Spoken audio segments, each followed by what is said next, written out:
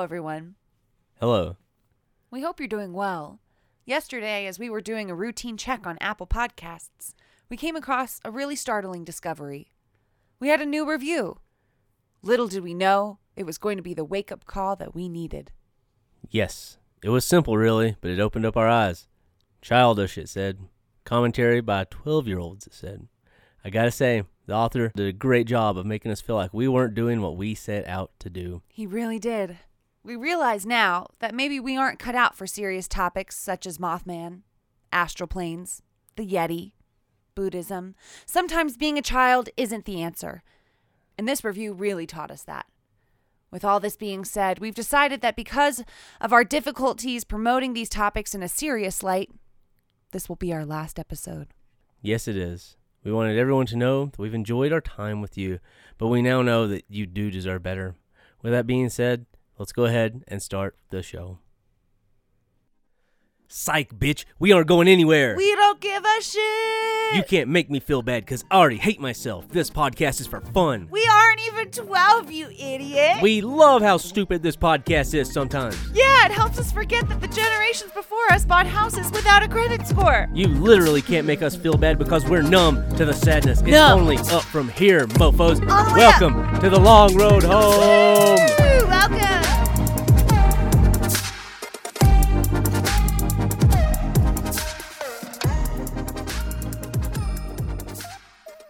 Hi, everyone. What's up, everybody? We hope everyone out there is doing well, even the guy who left us our very first negative review. Yeah, you know what they say, you can't make everyone happy, but this podcast is one of the few things that gives me great joy these days, and I know that we are both happy to be back here with you, our wonderful listeners. You are correct, sir. So, Chad, what are we talking about today? Well, as I jump between career choices faster than a kid on a pogo stick this week, I realized we haven't looked at one of my favorite unsettling inanimate objects. They float along the open ocean without destination or crew. Lifeless, they creak along until they pass by some unsuspecting crew of sailors on the high seas, bringing with them their warning of the danger the ocean can hold. Batten down the hatches, boys, and break out your sea shanties that be so hip today, because we're talking about ghost ships. Woo! We've got a couple here for you today, so don't eat all your citrus fruits too quickly, lest you get the scurvy. Yarg! Arrgh. Ghost ships. We're talking about ghost ships today. They're always so creepy to me. Ghost boats. Yeah, these pop up like in things that I'm reading and just things that I come across on the internet every now and then. And then I remember just how much I enjoy reading about how like mysterious they can be. So we've got two for you today. The second one is, it is a ghost ship. I guess you would technically it's a ghost ship. But the story behind it is more about like what happened to the crew. Yeah, it's all very spooky stuff though. But before we begin, let's go ahead and thank our sources for today's episode. We've got a couple articles from Wikipedia, a really great article from Mental Floss that I pulled a lot of information from, an article from allthat'sinteresting.com, another one from marineinsight.com, one from rmg.co.uk, and lastly, Smithsonian Magazine. All right, so Emily, why don't you go ahead and start us off? The first ghost ship we'll be talking about is a classic, the Mary Celeste. The Mary Celeste was an American merchant brigantine built in Spencer's Island, Nova Scotia. The ship was constructed of locally felled timber. She was Carvel built, which means the whole planking was flush rather than overlapping. Yeah, didn't I? Because I know what that means. Basically, it's like instead of the planks like sitting on top of one another as the boat curves, they stick side by side together, and there's caulk put in between the planks to seal it. Understood. Yeah. Thank you. That's my ship knowledge. That's all that I know. Well done. No, Yeah. you had it locked and loaded. It's not made of ice cream. Launched under British registration as Amazon in 1861, the boat had several run-ins with bad luck during its time under British ownership. For her maiden voyage in June 1861, Amazon sailed to 5 islands to take on a cargo of timber across the Atlantic to London. After supervising the ship's loading, Captain McClellan fell ill. His condition worsened, and Amazon returned to Spencer's Island, where McClellan died on June 19th. It's not a great start for the ship. Not a good start. Yeah, within like 2 weeks, your captain Kicks falls the bucket. ill and kicks the bucket. Yeah, not a good omen. John Nutting, that's his middle name. his middle name is Nutting. Yeah, he probably switched him, honestly. It probably was John Parker Nutty, and he was like, it's not good. You think that's what nutting was a euphemism in the 1800s? It could have been. I don't know. When did Where nutting did nutting come from? Don't know. Where did it even come from? I don't know. We're being very unserious right now. Oh, shit. Take it. All right. Last time I'm going to talk about it. It's probably because, at what point do we see the testicles being called nuts? Don't know. There's a list of questions developing here that we don't have the answers for. If you You're know, right. That's another episode. If you guys know, email us, thelrhshow@gmail.com. Okay, serious time. This is serious. John Nutting Parker took over as captain and resumed the voyage to London, in the course of which Amazon encountered further misadventures. She collided with fishing equipment in the Narrows off Eastport, Maine, and after leaving London, ran into and sank a brig in the English Channel. Finally, in 1867, she ran ashore during a brutal storm at Cape Breton Island, Nova Scotia. The ship was so badly damaged, the crew abandoned the ship there. Eventually, the derelict ship was acquired by a man named Alexander McBean, who then sold the ship to an American man named Richard Haynes in 1868, who renamed her the Mary Celeste. Okay, so we got a boat. Said boat goes off on its first journey. The captain dies almost immediately. After it gets a new captain, we have multiple accidents. It's purchased, sold and purchased again. Now it's the Mary Celeste. Okay. After spending around $10,000 for the purchase and restoration of the vessel, Haynes named himself captain of the ship. Turns out, maybe Richard bit off more than he could chew, because in October of 1869, the ship was seized by creditors. Wah, wah, yeah, he didn't have it very long. I don't think he just didn't do shit with it, except throw himself into massive amounts of debt. Bummer. Didn't work out for him either. Okay. We're starting to see a pattern. So the ship was then sold again, then to a New York consortium headed by a man named James Winchester. If you don't know what a consortium is, it's just a group of people. Also, I had to look it up. Yeah. Like a group of wealthy But yeah, people. like a group of investors that came in and bought the ship together. This consortium gave the Mary Celeste a major glow up, increasing her length, breadth, depth, and adding a second deck to the ship. Yeah. Oh! She looked good. Work it. After all was said and done, the group had spent $10,000 on the improvements, and the ship was ready to sail under the new captain, consortium member Benjamin Spooner Briggs. So this is like, what, the third or fourth captain in a very short period of time? Yeah, in a matter of years. Yeah, not long at all. Okay. So, a little bit about Captain Briggs. Benjamin was one of 5 children born to another sea captain, Nathan Briggs. Literally all but one of them ended up working on the high seas, with 2 even becoming captains. You can probably imagine what the holidays were like for the one that decided to join the local theater troupe instead. Yeah, not great. Sat at the end of the table, just real quiet, angrily eating whatever terrible gruel they ate back then. I imagine that 5th child was a black sheep. Yeah. At 5, though, at 5 kids, like, are you even watching it anymore? Like, are you feeding that child? Like, once you have 3, isn't there like... They turn around and just start taking care of each other after a while. Yeah. Well, okay. A devout Christian at heart, Ben just couldn't resist the allure of his cousin Sarah Cobb. The two married in 1862 and enjoyed an incestuous honeymoon aboard his schooner, the Forest King. Odd name for a seafaring vessel, I think. Yeah, I don't know what he was, why he did that. No clue. I am the Forest King! Sir, you are in the ocean. Sir, this is the ocean. We're literally surrounded by water. The two eventually had children, while Benjamin became a respected member of the seafaring community. The life he had built, however, was wearing on him, and for a small period of time, he and one of his brothers almost left the ocean to pursue a more stable life. He could have been the Forest King. He could have been. That's really what he wanted in his heart. It seems like it. I think so. Ultimately, the pair rejected the notion and doubled down on how they were living, with both of them using their savings to purchase a share of a ship. What ship did Benjamin invest in? Why, none other than the Mary Celeste. By October of 1872, Benjamin was preparing to leave on his very first voyage with the ship, bringing with him his wife and infant daughter. His son Oliver was left on land with his grandmother. So, you're going to bring the infant, though?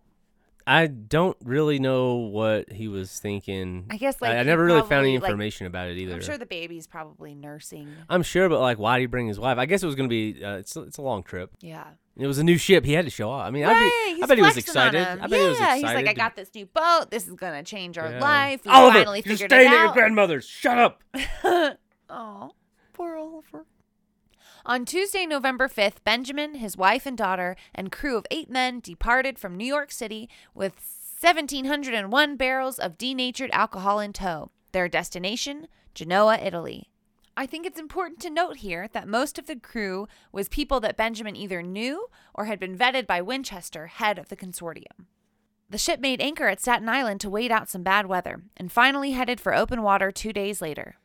This would be the last time any of those aboard the Mary Celeste would be heard or seen from again. Yeah, and this is just the start of another string of terrible luck for this ship. It's not good. They wrote a couple letters here and sent them out to people, trying to let them know, like, as soon as, like, the mom wrote to the grandmother and was like, as soon as, if I see anything fun, I'll be sure to write Oliver about it. Nope, that was it. Yeah, this ship might have been a little cursed. 1 month later, on December 4th, a Canadian brigantine, the De Gratia, was on its way to Genoa, carrying petroleum as its cargo. Approximately midway between the Azores and Portugal's coast, the helmsman reported seeing a vessel 6 miles out and heading towards them.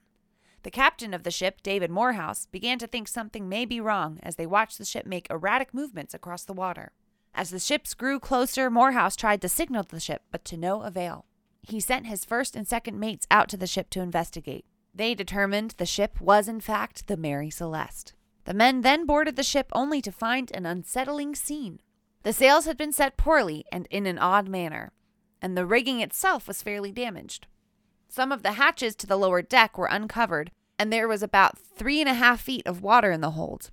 This sounds like a lot to us, but for a ship of that size and a competent captain, this probably wouldn't have raised any major alarms. Yeah, something I forgot to put in here. There was something called a sounding rod also on the deck, which is something that the crew of a ship would use to gauge the depth of water inside the ship. So, like, it was that common for water to be inside the ship that they had equipment to measure it. Okay. The ship's only lifeboat was missing, and the binnacle, a waist-high stand that contains the ship's compass, had its glass cover broken. The strangest evidence found was the ship's log, whose last entry had placed them off of Santa Maria Island in the Azores, almost 400 nautical miles or 750 kilometers from where they were now. The crew also found that the ship's paperwork was missing, along with the captain's navigational instruments. As the men continued to search the ship, they found no sign of imminent danger or a hasty exit by the people on board. For the most part, everything was exactly where it should have been, including the cargo. Weird. So, yeah, most of everything was pretty much there. Except for the lifeboat. Yeah. And there was a lot of water. To us, there was. But right, but it wasn't like... Because of a ship that, a ship that size, that's really, I mean, it's not enough to really cause... Captain Briggs was a pretty competent guy from what I gathered, and so I think that with the amount of water that was in there, he wouldn't have been panicking.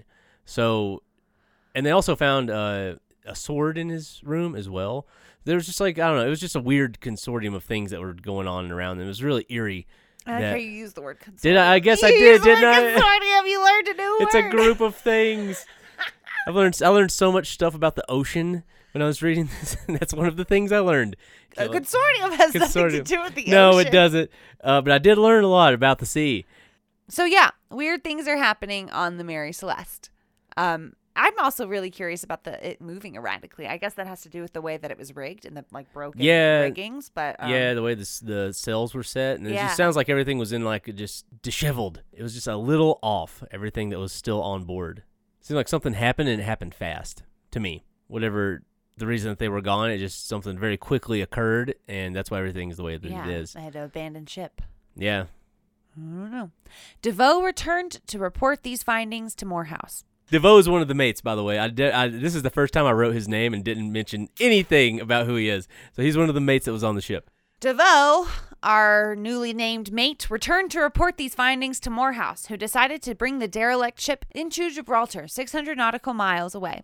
This was a change in his course to Genoa, but under maritime law, a salvor could expect a substantial share of the combined value of the rescued vessel and the cargo. The exact award depending on the degree of danger inherent in the salvaging. So you could get a reward for like helping collect the ship. Yeah, if you found something just floating around and you brought it back, depending on how hard it was, you got money for it. And this was, I guess, especially hard because he halved his crew and put half on that ship and half on his. And so they were both running with half the amount of people they needed to operate the ship. And so it made it extremely difficult. Yeah, 600 nautical miles. That's a long journey. That's a long way. The weather was relatively calm for most of the way to Gibraltar, but each ship was seriously undermanned and progress was slow. De Gratia reached Gibraltar on December 12th. Mary Celeste had encountered fog and arrived on the following morning. She was immediately impounded by the Vice Admiralty Court to prepare for salvage hearings. DeVoe wrote to his wife that the ordeal of bringing the ship in was such that, quote, I can hardly tell what I am made of, but I do not care so long as I got in safe. I shall be well paid for the Mary Celeste. So, Morehouse brings the Mary Celeste to Gibraltar with no idea of what exactly happened to the crew, hoping to be well paid for the salvage operation his crew took on. Before that could happen, though, a salvage hearing would have to take place in what's called, you guessed it, salvage court. The salvage court hearings began in Gibraltar on December 17, 1872, under Sir James Cochrane, the Chief Justice of Gibraltar. The hearing was conducted by Frederick Solly Flood, Attorney General of Gibraltar, who was also Advocate General and Proctor for the Queen in her Office of Admiralty. Flood was described by a historian of the Mary Celeste affair as a man, quote, whose arrogance and pomposity were inversely proportional to his IQ, and as, quote, the sort of man who once he had made up his mind about something couldn't be shifted. Yeah, he was thick-skulled. I think that's what you call that in more or less words these days. Yeah, it's a nice way of saying you're really stubborn. Yeah, once again, these people were getting paid by the word in the 1800s. Absolutely right. Testimonies of the crew somehow convinced him that a crime against the crew had undoubtedly been committed. He then began an investigation of the ship, which found a few things, including cuts on the side of the bow and what appeared to be blood on the captain's sword. Ultimately, he concluded that the crew had gotten into the alcohol and murdered the Briggs family and ship officers, then ran away in the lifeboat. Furthermore, he was convinced that Morehouse was hiding something from him about the vessel. He had a particularly hard time believing the ship had drifted as far as they claimed. He also began to believe that James Winchester had played a part in the mutiny and had hired people he knew would be willing to kill Briggs. So, James Winchester arrived in Gibraltar on January 15th to inquire when Mary Celeste might be released to deliver her cargo. Flood demanded surety of $15,000, money Winchester did not have. Man, that cost more than the ship did when they were fixing it. That dude sounds just like the mechanic I left my Nissan Xterra with when he told me my transmission went out. He wanted me Seriously? it's fucking just jipping me, ripping me off. Rip this dude off. Yeah, pay more in repairs than the actual thing cost. Winchester quickly became aware that Flood thought Winchester might have to do with the ghost ship, and on January 29th, during a series of sharp exchanges with Flood, Winchester testified to Briggs's high character and insisted that Briggs would not have abandoned the ship except in extremity. As this spat continued, Flood's theories of mutiny and murder received significant setbacks when scientific analysis of the stains found on the sword and elsewhere on the ship showed that they were not blood. Weird. Yeah, they never really said what it was either. A second blow to Flood followed in a report commissioned by Horatio Sprague, the American consul in Gibraltar, from Captain Sheffield of the U.S. Navy. In Sheffield's view, the marks on the bow were not man-made, but came from the natural actions of the sea on the ship's timbers. Ultimately, Flood has no real evidence to support his conspiratorial ideas and reluctantly released Mary Celeste from the court's jurisdiction on February 25th. 2 weeks later, she left Gibraltar for Genoa with no further incidents. The salvage payment was ultimately decided to be $1,700, or about 1/5 of the total value of the ship and cargo. This was far lower than the general expectation. One authority thought that the award should have been twice or even 3 times that amount, given the level of hazard in bringing the derelict into port. It seems that this has something to do with Morehouse, as Cochrane's final words were harshly critical of Morehouse for his decision, earlier in the hearing, to send De Gratia under DeVoe to deliver her cargo of petroleum, although Morehouse had remained in Gibraltar at the disposal of court.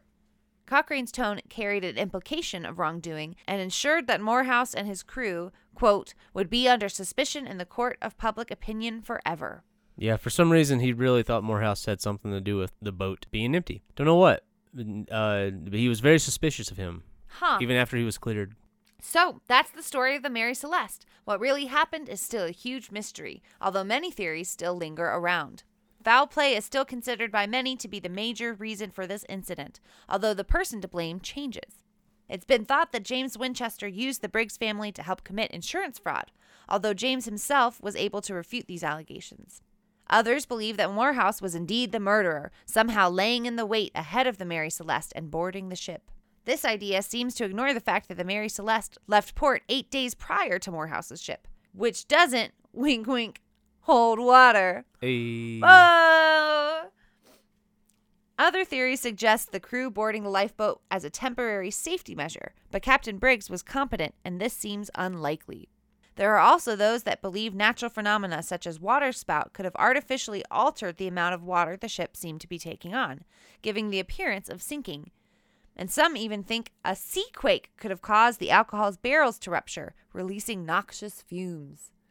Whatever the case, the story of the Mary Celeste was never solved. The ship, however, continued to live on and carry with it its string of bad luck. After the hearing, the Mary Celeste sailed mainly in the West Indian and Indian Ocean routes and regularly lost money. In February 1879, the then Captain Edgar Tuttle, is it just Tuttle? Tuttle, yeah. Tuttle was forced to dock at island of St. Helena due to illness. He died there shortly after. Then 4 years later, the Mary Celeste made its final voyage under Gilman Parker. Her cargo? Insurance fraud! Parker misrepresented the worthless cargo he had put together and insured the ship for $30,000, over $750,000 today. Parker set out for Port-au-Prince, and on January 3, 1885, as the ship approached the port, Parker ran the ship into a well-documented reef, the Rochaloy Bank. This act ripped out the bottom of the Mary Celeste, rendering her beyond repair. It was the last voyage of the ship and in proper fashion spelled doom for the crew involved. When the consul reported that what he had brought was almost worthless, the ship's insurers began a thorough investigation which soon revealed the truth of the overinsured cargo.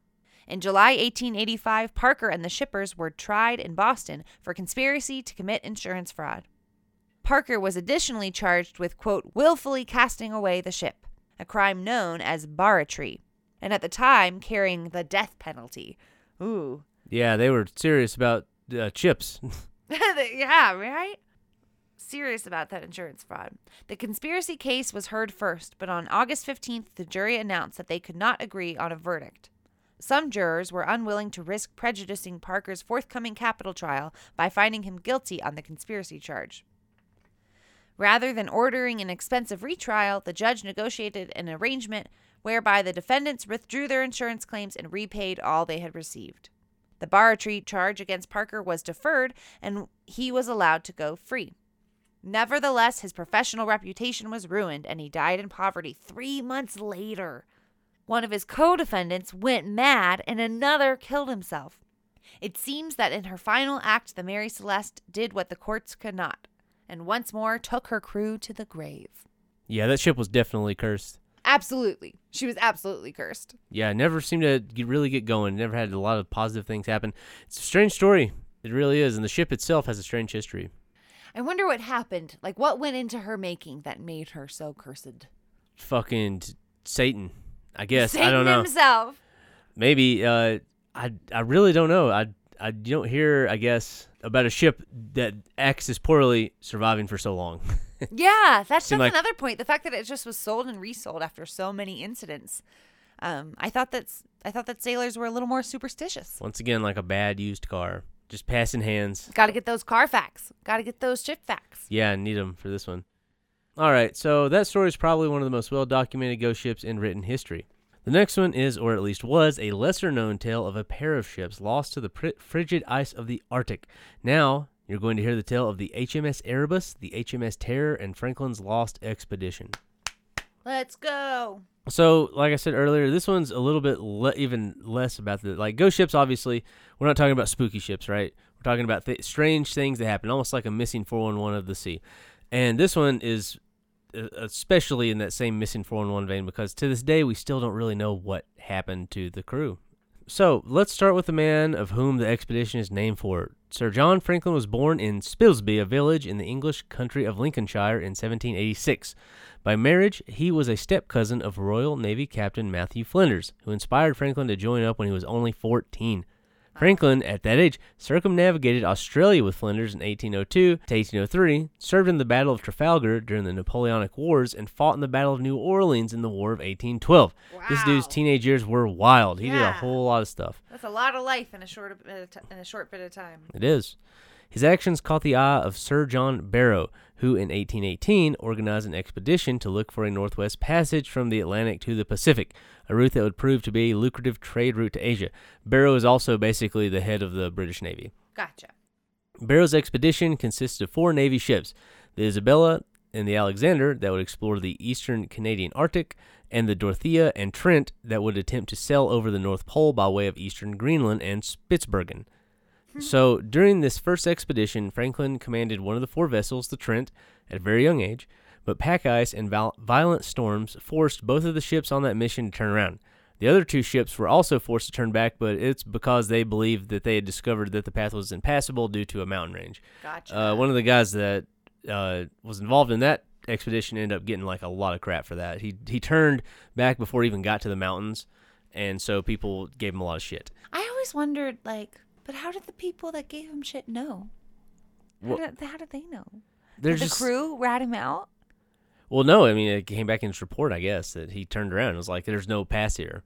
Because they were looking, they spent a lot of time looking for this passageway, like hundreds of years, basically, between ships and missions and stuff. It was a lot that went into it. So then, why were the people mad at him, though? If it was impassable, how do they know? That's all I'm saying. It's just, I always thought that was so interesting. Yeah. These stories of, explorers going to find a thing, and then they come back and they're like, well, we didn't find it. And everyone gets, mad at them. But, the other people didn't try. It's no different than, the angry YouTube commenter. Yeah, exactly. Really. That's exactly it. It's not. They got nothing. And this you guy, don't know? he did the work. And Yeah. all he did was bitch. Yeah. Eventually, though, Franklin was called upon again to try and locate the passage, this time via an overland expedition that would explore subarctic Canada in 1819. So the first time he tried didn't go so well, but the second attempt brought with it absolute disaster. His route would take his party, which included physician and naturalist Sir John Richardson, 3 naval personnel, and a crew of voyagers, from Hudson Bay to the Coppermine River Delta on the Arctic Ocean. So, very quickly, disaster struck. The party failed to return to their base camp before cold weather set in, their canoes fell apart, and they ran out of food. Wow, that's bad. Yeah, and a voyager allegedly killed and ate several men. So this story I had to look up because it's wild, and it's absolutely crazy. So at some point on their return trip, while they were trying to get back to their camp, they split up. They took the voyagers on one side and Franklin and the rest of the party on the other. Franklin was going to go look for food at a decrepit military base while the other voyagers moved ahead, but eventually the voyagers decided that they couldn't go any further and asked him if they could go back to a camp that they had left behind with some of the other weaker men. And Franklin said yes. But of the voyagers, the 4 of them who had left Franklin's party to return to the camp, only one of them, a man named whose last name I think is Terre Haute, reached the camp. Yeah. And he had taken several days to cover the 4 miles from where they left Franklin. He told the people there that he had become separated from the others and assumed that they would be following. Whatever doubts that the officers there may have had about his story gave way to gratitude when he presented them with the meat, which he said had come from a hare and partridge he had managed to kill on the way. 2 days later, he went hunting and brought back meat he said came from a wolf he had found. They were delighted and eagerly devoured the meat. Over the next few days, however, Terre Haute's behavior became more and more erratic. He disappeared for short periods, refusing to say where he had gone. When asked to go hunting, he refused, replying that there are no animals. You had better kill and eat me. He later accused the Britons of having eaten his uncle, so he's starting to go wild. He's just losing his mind slowly. He's getting Arctic fever. At some point, and one of the men, Richardson, one of the officers, wrote a lot of this comes from his journal, and so it's unclear on when, but Richardson and another man named Hood began to suspect that Terre Haute had killed the 3 missing voyagers and was disappearing from camp to feed on their corpses. The, quote, wolf meat that they had eaten was probably human flesh. So he was feeding everybody, these other 3 men. On the 20th of October, while Richardson and Hepburn were foraging, they heard a shot from the camp. They found one of the officers, Hood, dead, and Terrell Hott standing with a gun in his hand. His explanation was that Hood had been cleaning his gun and that it had gone off, shooting him through the head. It was self-evidently absurd, though. The rifle was too long for a man to shoot himself with, and moreover, Hood had been shot in the back of the head, apparently while reading a book. But with Terrell Hott stronger than them and armed because he's eating people, there was nothing the men could do for the next 3 days, as Terrell Hott refused to let them out of his sight, becoming more and more aggressive. Finally, on the 23rd of October, Terrell Hott left for a short time to gather lichen. Richardson took the opportunity to load his pistol, and on his return, shot him dead. So that's what happened on his second expedition. That's only one of the small, terrible things that happened. Franklin and the others, who did not find food, they went to a fort looking for it, and the fort was abandoned. There was no food. They survived by nibbling on shoe leather. On the brink of death, they were saved by a group of native First Nation guides called the Yellowknives, who brought food and supplies. When he returned to England after this 3-year calamity, Franklin was hailed as a hero, known as the man who ate his boots. So it's not a great title, but he came back and they were happy that he was able to at least return. After that, some time passed, and during it, the British Admiralty put together a new plan. There were only a few more unmapped areas of the Arctic, and the discovery of a passage now seemed well within reach. They decided that in the spring of 1845, they would send 2 ships, the HMS Erebus and the HMS Terror, into the cold waters of the Arctic. These 2 ships had proven their resolve during a recent 4-year stint in Antarctica. Now they would be used to enter into the Lancaster Sound to see if they could continue through the channel and into the Bering Strait and eventually be in Hawaii within a year. Franklin, at this point, was 59. Old and out of shape, he was never considered a contender for captaining one of the 2 vessels. Thank goodness, honestly. He was not really up there at this point. He was sort of on the back end of his career. I would be too after eating my own boots. Yeah, seriously, it's just full of leather. The Admiralty's top 2 picks both declined to the offer to sell. So their top picks didn't want it. Gotcha. Yeah, and one of them, Sir William Edward Parry, approached Franklin soon after he was given the offer, hinting to him that he could benefit greatly from this expedition. Franklin had been in the shadow of a lackluster attempt as a lieutenant governor of Tasmania, so he was not doing a great job. People weren't super excited that he was doing it. He came to him and was like, look, you can kind of get some of your clout back by doing something like this. Yeah. And eventually, he did press the Admiralty for a position, and he was brought on to captain the Erebus. Dude, that's so crazy. After an experience like the first one, like to even want to go back. To even want to go back is so nuts to me. Yeah, these explorers, they weren't fucking around. They were really, it's so cool. I imagine, though, it'd be pretty hard to, like, just be a part of society again after living off of your boots. Absolutely. Like, being out in the wild and then coming back to, like, people shitting and throwing it in the street. Probably not great. Yeah, I meant more like the high society aspect of it, but yeah, the shitting in the street, too. Yeah, that, too. That's probably, they probably don't like the hoity-toities, I bet. So Franklin was captaining the Erebus, and a young up-and-coming captain, James Fitzjames, was to captain the Terror. So James was an illegitimate child whose origins were a closely guarded secret by those around him, so closely guarded in his early life that the identity of his mother still remains unknown. So no one really knows where James came from. Shortly after his birth, he was taken into an adoptive family, that of Reverend Robert Cunningham and his wife Louisa Capper.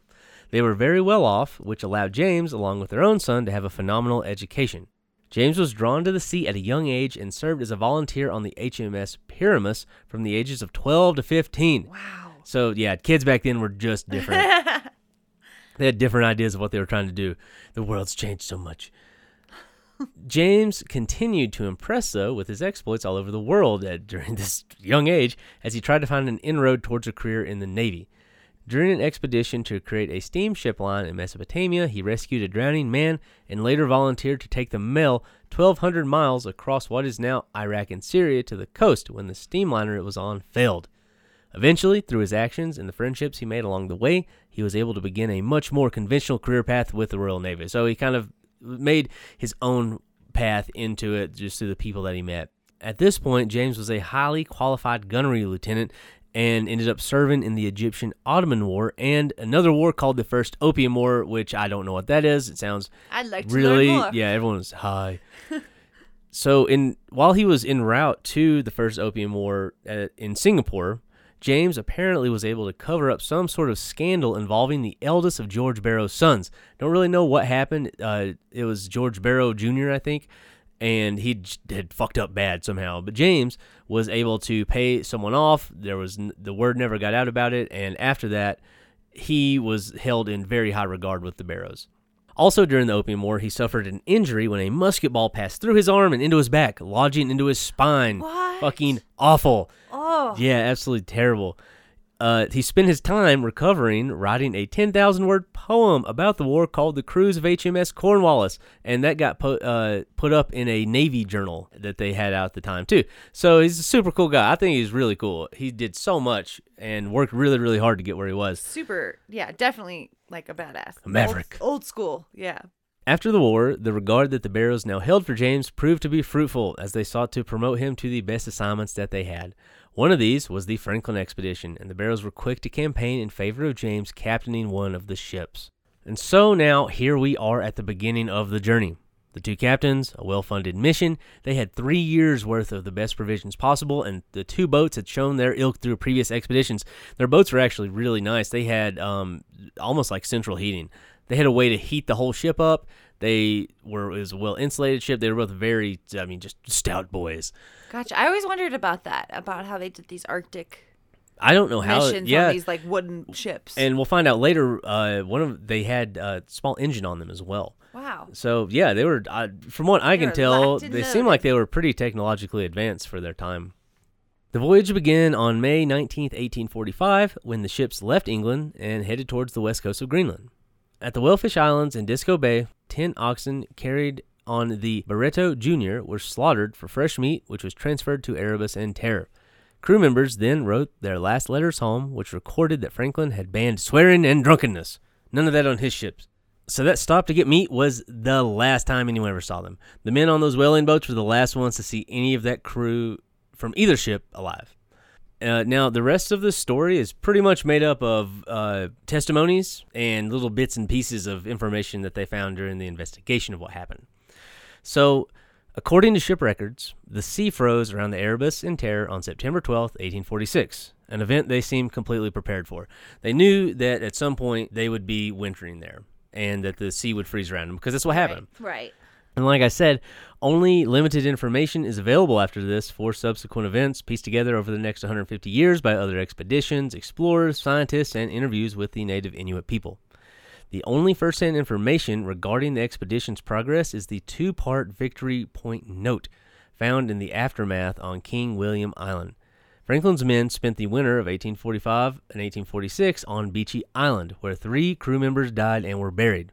After traveling down Peel Sound through the summer of 1846, Terror and Erebus became trapped in ice off King William Island in September and are thought to have never sailed again.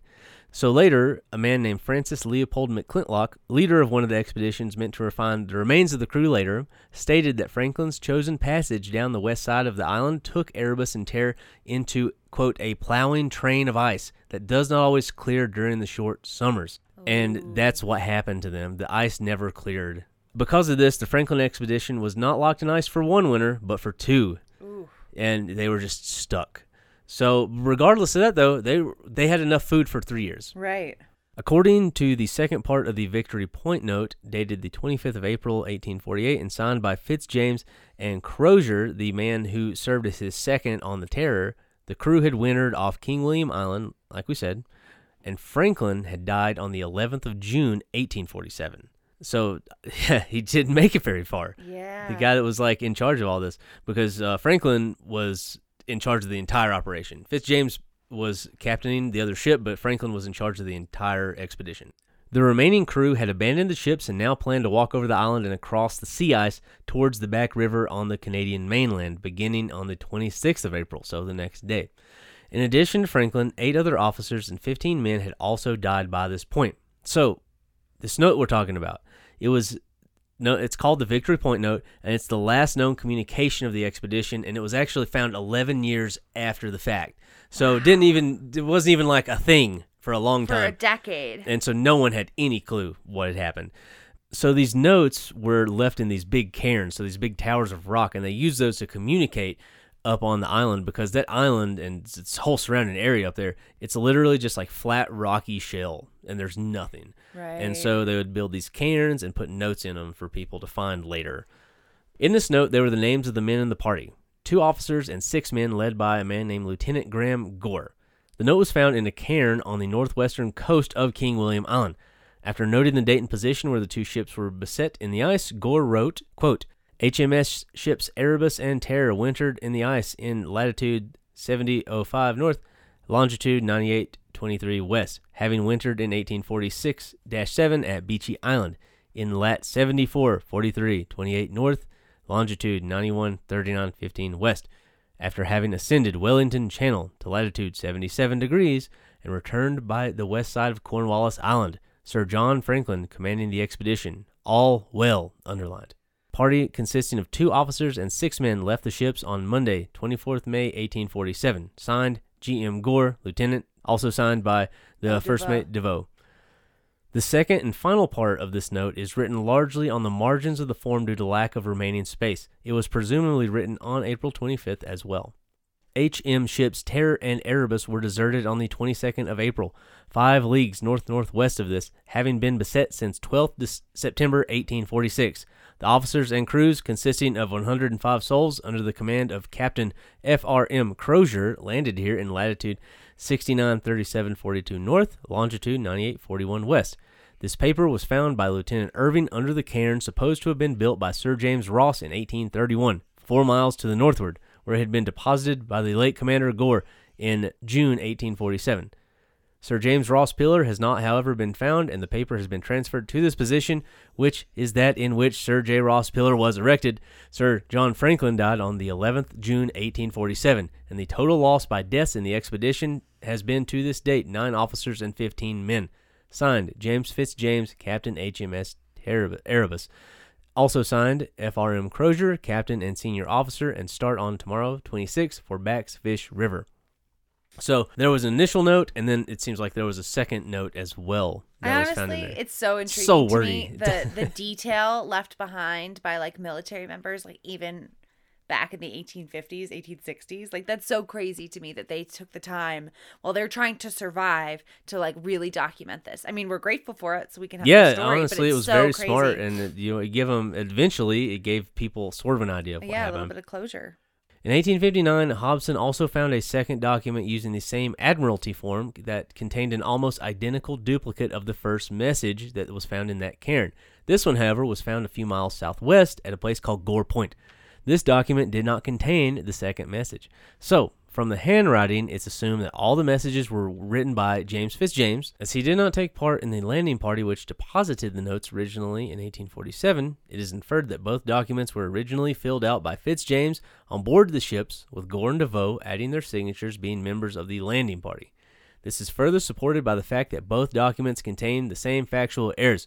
They both have the wrong date of the wintering on Beechy Island on there. It's actually crossed out. I didn't say that, but there's like a crossed out word that's in there.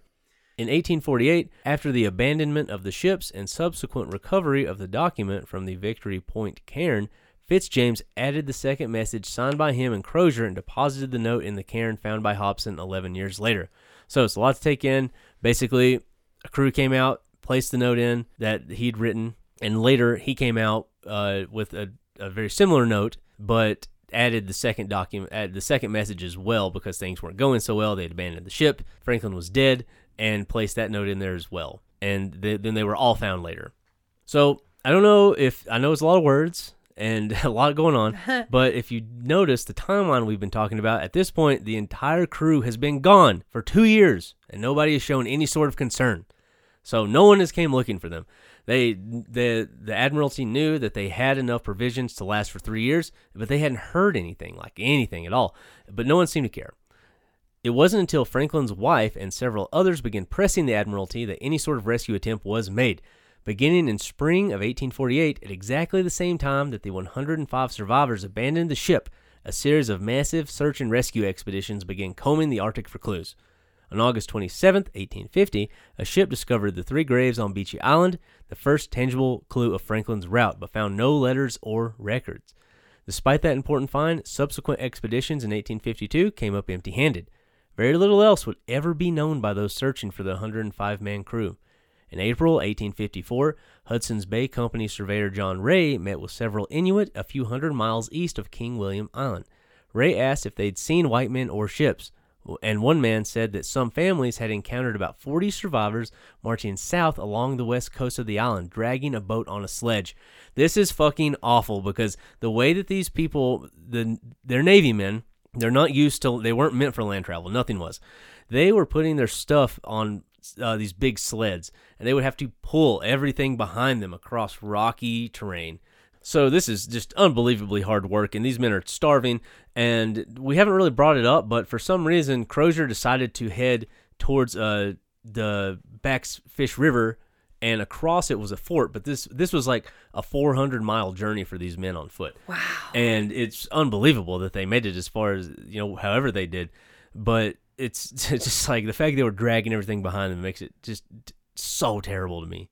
Franklin's men, appearing thin and low on provisions, intimated to the Inuits that their ships had been crushed and that they were headed toward the mainland, where they hoped to find game. Ray relayed the Inuits' next observations to the Admiralty, and he told them, quote, "At a later date the same season, 1850, but previous to the disruption of the ice, the corpses of some 30 persons in some graves were discovered on the continent, and 5 dead bodies on an island near it, about a long day's journey to the northwest of the mouth of a large stream, which can be no other than Back's Great Fish River. Some of the bodies were in a tent or tents, others were under the boat, which had been turned over to form a shelter, and some lay scattered about in different directions. Of those seen on the island, it was supposed that one was that of an officer, as he had a telescope strapped over his shoulders, and his double-barreled shotgun lay underneath him.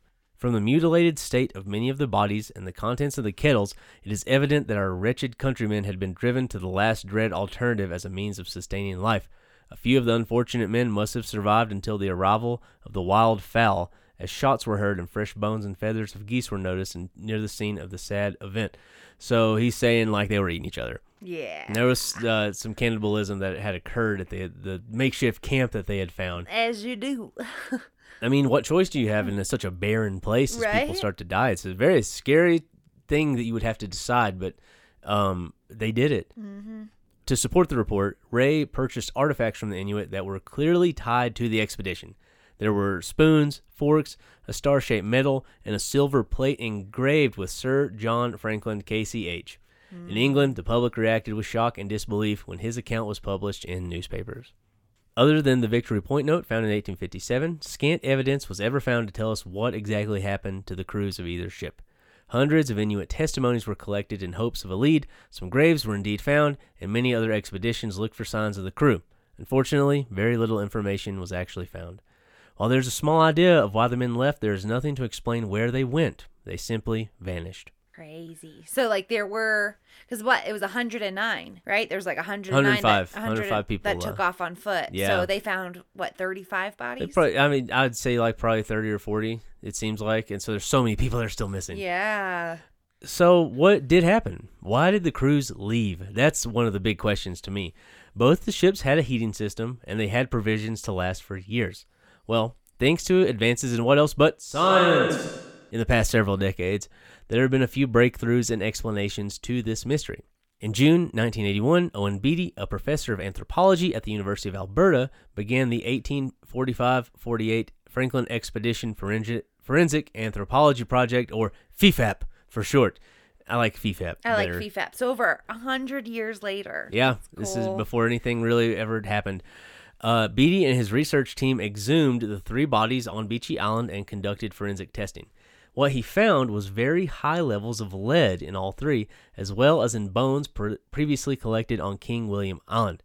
In his 1987 bestseller, co-written with a man named John Geiger, Frozen in Time, The Fate of the Franklin Expedition, Beatty suggested the lead solder used to seal the expedition's canned provisions had leached into the food, resulting in neurological impairment that could have contributed to the men's death. So these men were there's a chance that they were slowly getting lead poisoning through the food that they were given. Dude, that makes this like so much more scarier, honestly. Awful. It's just such a People bad are going series of events. crazy too. Like, you're already in this horrible, horrible situation, then your food's causing people to go Yeah, crazy. it's terrible. And I was reading, I can't remember the name. I didn't put it in here, but apparently the company that was making their food cans had a really bad history of something similar to this happening, spoiled food in the cans. It just wasn't lasting and stuff like that. So it seems plausible. More recently, historians have moved away from the lead in the cans theory. Really? Yeah, it's super interesting to me that the research now has suggested that there was another potential source for the lead. It may have been in the ship's distilled water systems rather than the tinned food. The new research argues that it is impossible to see how one could ingest from canned food the amount of lead required to raise the ppb to the level 80 nanograms per deciliter, at which symptoms of lead poisoning begin to appear in adults, and the suggestion that bone lead in adults could be swamped by lead ingested from food over a period of a few months or even 3 years seems scarcely tenable. In addition, tinned food was in widespread use within the Royal Navy at that time, and its use did not lead to any significant increase in lead poisoning anywhere else. Huh. So Something's in the water. Gotcha. So lead poisoning could or could not have happened. We're still not entirely sure, but it definitely happened. It did happen, bodies, yeah. Whatever it was, was like. How? Exactly, it was how did the lead get into them? So it could have been the food. It could have been. I read somewhere that the small engine they had could have gotten lead into the water.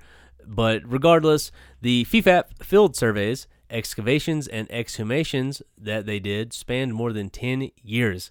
The results of the studies from King William Island and Beechey Island showed that the Beechey Island crew had most probably died of pneumonia and perhaps tuberculosis, which was suggested by the evidence of Pott's disease discovered in one of the men. So there was a lot of bad stuff happening.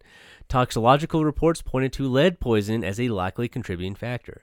Blade cut marks found on bones for some of the crew were seen as signs of cannibalism, and evidence suggested that a combination of cold, starvation, and disease, including scurvy, pneumonia, and tuberculosis, all made worse by lead poisoning, killed everyone in the Franklin party. Yeah, I'd say like any one of those things on its own could probably kill you. So brutal. Stacked on top of each other, that's brutal, terrible, brutal death. Awful way to die on the cold. Ugh. New scientific developments have also allowed us to locate the ships, which are now sitting at the bottom of the sea. The Erebus was found partially intact, lying in only 36 feet of water at the bottom of Wilmot and Crampton Bay in the eastern portion of Queen Maud Gulf, west of O'Reilly Island. And that was in 2014. In September of 2016, it was announced that the Arctic Research Foundation expedition had found the wreck of the HMS Terror south of King William Island in Terror Bay at a depth of 79 feet, and it was in pristine condition. So it's just sitting down there, and you can go online and look at they sent little cameras in, and you can it's just perfectly preserved. That's so cool. It's insane. But for now, that's where the story seems to end. Science may continue to improve, but in reality, we'll probably never know what happened to the men of either the Erebus nor the Terror. What we do know is that whatever did happen must have been absolutely frightening. Lost, alone, in a rocky desert, starving and scared, 105 officers and men met their fate at the hands of the frigid Arctic. And that's our episode. Ghost boats. Ghost ships, yeah, scary stuff. I do want to let you guys know that AMC did an absolutely wonderful job of taking this second story and turning it into a great piece of television, aptly named The Terror. I will never forget that season of television. It was amazing. It so blew me good. away. It's so good. It's a supernatural thrill. They do. I mean, it's based on the story. It's a supernatural thriller. It's got the Franklin and Crozier are played by Ciarán Hinds. Is that how you say his name?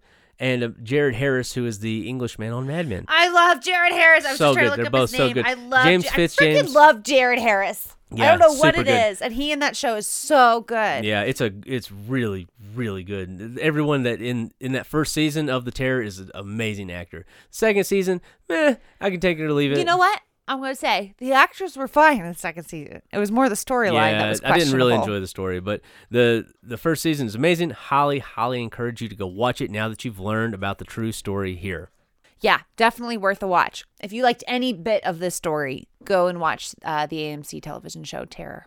Yeah, go look up more ghost ships because there's a lot of them. We only had time for 2 today, but there are so many more, and I'm sure eventually we'll probably get to them and. Because they're all really spooky. Maybe we'll do some actual ghost ships and haunted ships. We can talk about the Green Flash that all the Navy men, the seamen see as well. So spooky sea shanties. The ocean is very scary, very scary place, and being lost and just never to be found it's a big, vast, empty garbage bin full of dead people. But is it a soup? Is it a soup? Is the ocean You have to Soup? heat soup, right? It is being heated by It is being heated by CO2 global emissions. warming. So yes, Okay. it is a soup now. Okay. But yeah, that's our episode, everybody. Thanks for so much for listening, guys. We got another great mini-sode coming at you next Monday. And Emily's an got awesome episode coming next week. Yeah, so please stay tuned to all that we're doing, guys. I will be working on new logos and stuff the next couple weeks as well. I just got an iPad and I'm super excited. So I'm going to be doing all that, and we got a lot of stuff coming down the barrel, so keep hanging out with us, guys. And don't forget, join us on Discord. It's totally free. You can hang out with us, say hello. We post our source links on there. We post weird memes, pictures, scary stories, everything. The link is on Instagram and Twitter, and you can find us there at _LRH_pod. You can also find us on Facebook at the LRH Pod and reach us via email at thelrhshow@gmail.com. Yeah, let us know if you have a story that you want to share with us. We'd love to hear from you. If you'd like to contribute to the podcast, you can join us on patreon.com/thelrh podcast. Join one of the tiers, get some cool merch, hang out. We're going to be doing some special stuff for our patrons in our Discord, so stay tuned for that as well. And I believe that's it, right, Emily? That's everything. So, wait, don't forget, leave us a review on Apple, guys.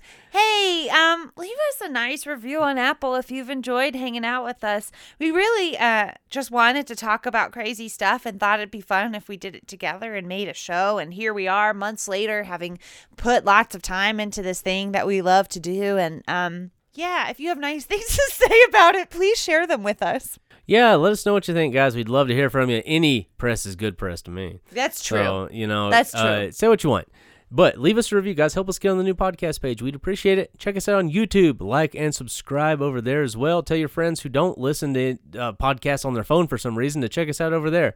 And that's it. That's right. So, as always, join us next time on The Long Road Home. Have a great week, everyone. Bye, everybody. Hope you find your dad.